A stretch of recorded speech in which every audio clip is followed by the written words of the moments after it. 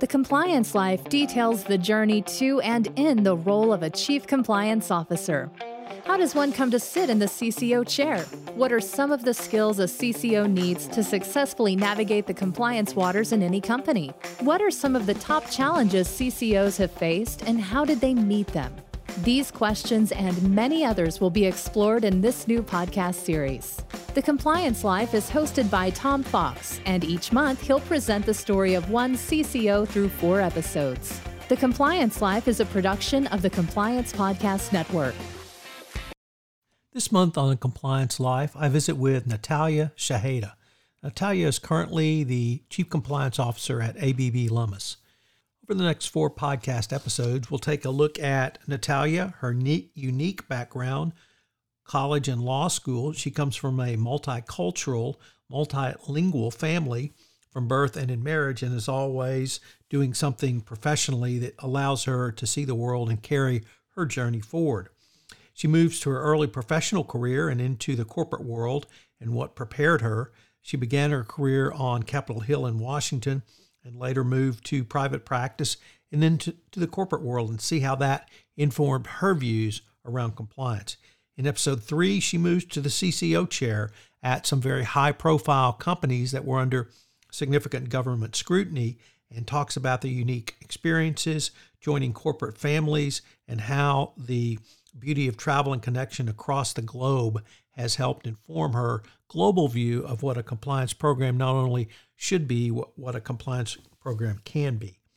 In episode 4, we take a look at some of the key lessons learned that she has had, where the CCO chair may be headed into 2025 and beyond, and what culture really means in an organization. This is a fascinating series on the compliance life. Natalia is a great friend and a great friend of the compliance profession. I know you'll enjoy it. Thanks so much for listening to this month's The Compliance Life. Hello, everyone. This is Tom Fox back for our final episode of this month's The Compliance Life with Natalia Shehadeh. And I hope I got it right on the last episode. First of all, welcome back. Thanks, Tom. I wanted to maybe start with, Natalia, some of the key lessons learned, or key lessons you have learned as a Chief Compliance Officer now, I believe, at your 3rd company? My 4th company. As the CCO? My 3rd company as CCO. You're right. Yeah. So what are some of the lessons you've learned from these places? Well, the power of inclusion, the criticality of building consensus, not just in relationship, but in mission. And I think the recognition over 20 plus years in this space now that controls are just a part of it.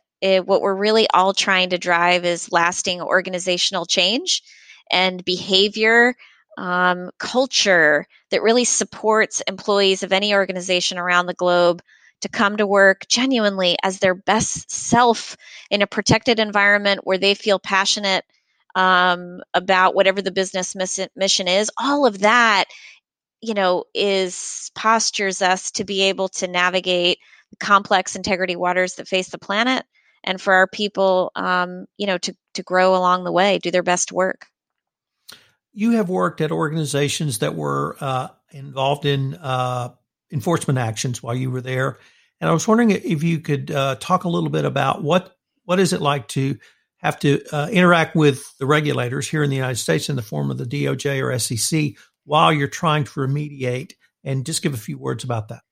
Sure. So I have come to those discussions aimed to be minded from a position of partnership.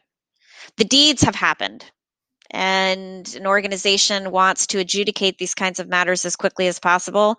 And I think there's a tremendous opportunity to come to dialogues with enforcement authorities, wherever they may be around the world, with a sense of commitment to the mission. Let's face it, these enforcement authorities are heroes. They are out there trying to root out fraud and corruption around the world. That's a just mission.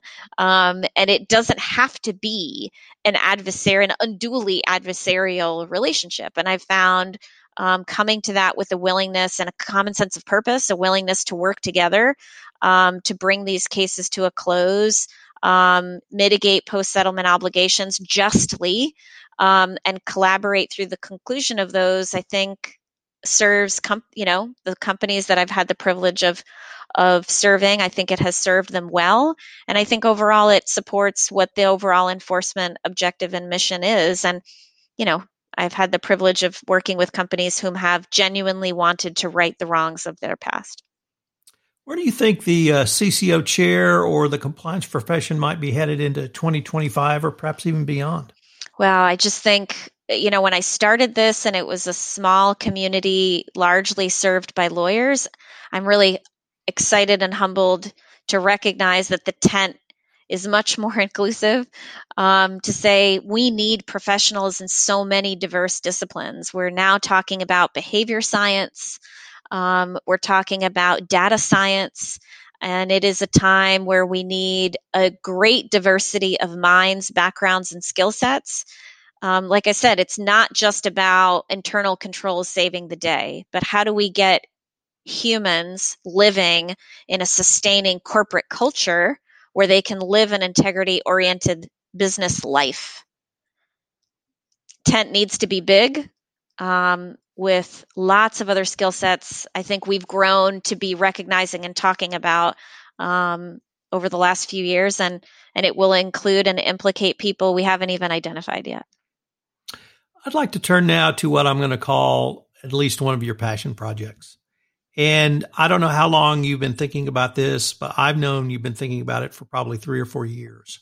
And that is to bring a compliance discipline to a law school program. So I was wondering if you could tell us about that, how you came up with this idea, what you did to fully form this idea, how you partnered with South Texas College of Law and Dean Taylor, and just tell us about that. Sure. Well, it really starts from just my extraordinary excitement. I feel incredibly blessed. I am living my life's dream professionally. And I think so many of us feel that way about the compliance space, and just feel strongly about wanting to make sure that we're actually consciously building a pipeline of talent aware of this discipline. Because like you said in one of our earlier segments, I think so many of our colleagues have fallen into compliance or gotten pulled into compliance, in the wake of crisis from whatever was their other legal discipline. And I would like more graduating students and professionals to actually know about the compliance and integrity space for it to be a conscious option. So that's sort of where it started, through conversation with many of us in the community. South Texas, because I couldn't be more proud of my school and more grateful for the professional that it made me, starting with Dean Taylor and the conversations around what international trade is, to beloved Dean Treese, having gone through his advocacy program and all of the learnings that he's given me over time, about being able to be an oral advocate to the businesses I have the pleasure of serving. So South Texas was just the natural place where I thought we needed to get the conversation started. And Dean Taylor and I got together a few years ago, and I said, look, how can we develop a curricula? Is the school interested? I've had the pleasure of getting some exposure to the Georgetown program and some other programs around the country. And why couldn't South Texas College of Law and Houston, the 4th largest city in the United States, the global capital to the oil and gas market? Let's face it, oil and gas, we've had a pretty premier spot in the enforcement arena. So why shouldn't we be generating out of my own school, my own alma mater, the next generation professionals? And so we just started conversation around the Houston community with lots of other like-minded colleagues who said absolutely, who are also either, proud alums of South Texas or committed to the Houston community. And the school was most interested. They are very keenly interested in wanting to serve the business needs of Houston, of Texas, and of the Southwest United States. And they're committed to developing their curriculum to build professionals of the future. So it's just a match made in heaven, right time at the right place. And most importantly, to be surrounded by such a rich community of compliance professionals like yourself and leaders like yourself in Houston who said, absolutely, let's get together. And it's been a tremendous group effort to bring over the transom now, what will be January of 2021, our first course that I could not be more excited to be co-taught by yourself and by Ryan Ravelet. I was wondering if you could talk a little bit about the Houston compliance community and really how, myself included, but many of us worked on this project with you, and how that work was so critical to being able to put this proposal in front of South Texas and now be accepted. I have always been so grateful at the collaboration of the Houston professional community. I think from the time that I landed here in 2007, it has been an open, inclusive community where we have often leaned on one another, for mutual advice. How are we mutually handling challenges? How are we supporting one another, whether it's in our individual organizations or over the arc of our career? And so there are so many incredible organizations here, not the least of which Gerber, the Houston Compliance Council Exchange, such that you look around and we have a network of well over 150 plus compliance professionals in the community. And so having the privilege of being here now 13 years, I just reached out because many of us have gotten to know each other over time and shared experience, and just said, who's interested? And I could not have felt more blessed by the call and over 20 professionals who said, absolutely, count me in. And what a team effort involving so many others, yourself and Ryan, Margaret Musadakis from Lyondell-Basell, who led one of our working groups to create an anti-bribery corruption course that'll come live in the fall of 2021. Charlene Braga from Repsol, who led the creation of the corporate compliance course that will come live now in January.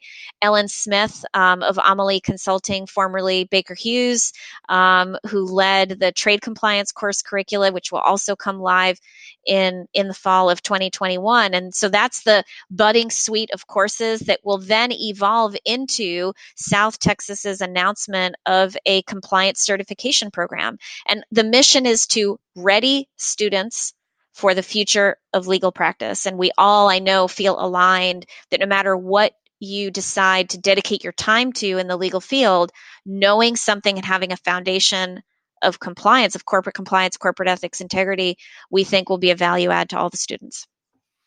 Natalia, unfortunately, we are near the end of our time for our final episode, but I want to thank you for sharing part of your story with the Compliance Life, and good luck in your next endeavor. Tom, thank you so much, and I wish you all the best. Hello, everyone. This is Tom Fox. Thank you again for listening to this episode of The Compliance Life. I hope you will join me again next week, where I take up another episode with Scott Sullivan in The Compliance Life. The Compliance Life is a production of the Compliance Podcast Network.